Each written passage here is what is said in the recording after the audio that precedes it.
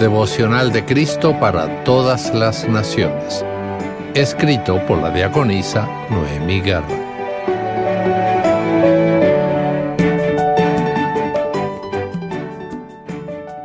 Primero de febrero.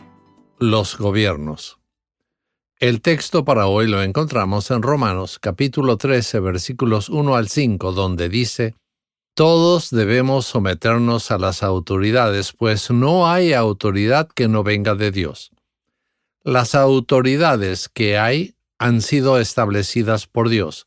Por lo tanto, aquel que se opone a la autoridad en realidad se opone a lo establecido por Dios, y los que se oponen acarrean condenación sobre ellos mismos, pues la autoridad está al servicio de Dios para tu bien. Pero si haces lo malo, entonces sí debes temer, porque no lleva la espada en vano, sino que está al servicio de Dios para darle su merecido al que hace lo malo. Por lo tanto, es necesario que nos sujetemos a la autoridad, no solo por causa del castigo, sino también por motivos de conciencia. No puedo evitar enojarme un poco cuando leo este pasaje. Y es que veo los países donde las autoridades están bien corruptas y lejos de servirle a Dios. Entonces me cuesta entender lo que significa para mí este pasaje. ¿Te ha pasado esto, que te encuentras frente a la palabra viva de Dios y no puedes hacer más que rascarte en la cabeza y pasar la página? Bueno, no pases la página aquí. Vamos a escudriñar este pasaje juntos. Primero que todo, cuando se habla de someterse en este contexto, no significa que debemos estar bajo el control de alguien o bajo sus pies. Más bien es un término militar que nos insta a marchar en el orden apropiado.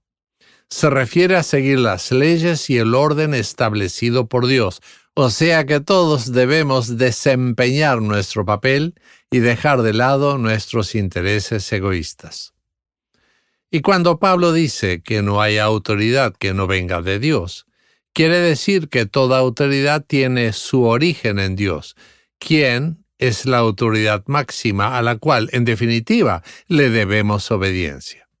Sin embargo, sabemos que hay gobernantes malvados, y es porque, aunque tienen su autoridad de parte de Dios, Él no les da órdenes respecto a cómo la emplean. Así que debemos obedecer las leyes y autoridades, excepto cuando se nos ordena hacer algo que va en contra de la palabra de Dios. En ese caso, debemos resistir de manera pacífica y respetuosa. Oremos. Dios, en las palabras difíciles de comprender, busco tu sabiduría y guía para entender tu voluntad. Ayúdame a discernir cómo aplicar estos principios en un mundo donde las autoridades se desvían de tu camino. Permíteme encontrar la forma de honrarte mientras cumplo con mis responsabilidades civiles y espirituales. Amén. Para reflexionar. ¿Cómo puedes reconciliar la idea de que todas las autoridades provienen de Dios con la realidad de gobiernos corruptos o injustos?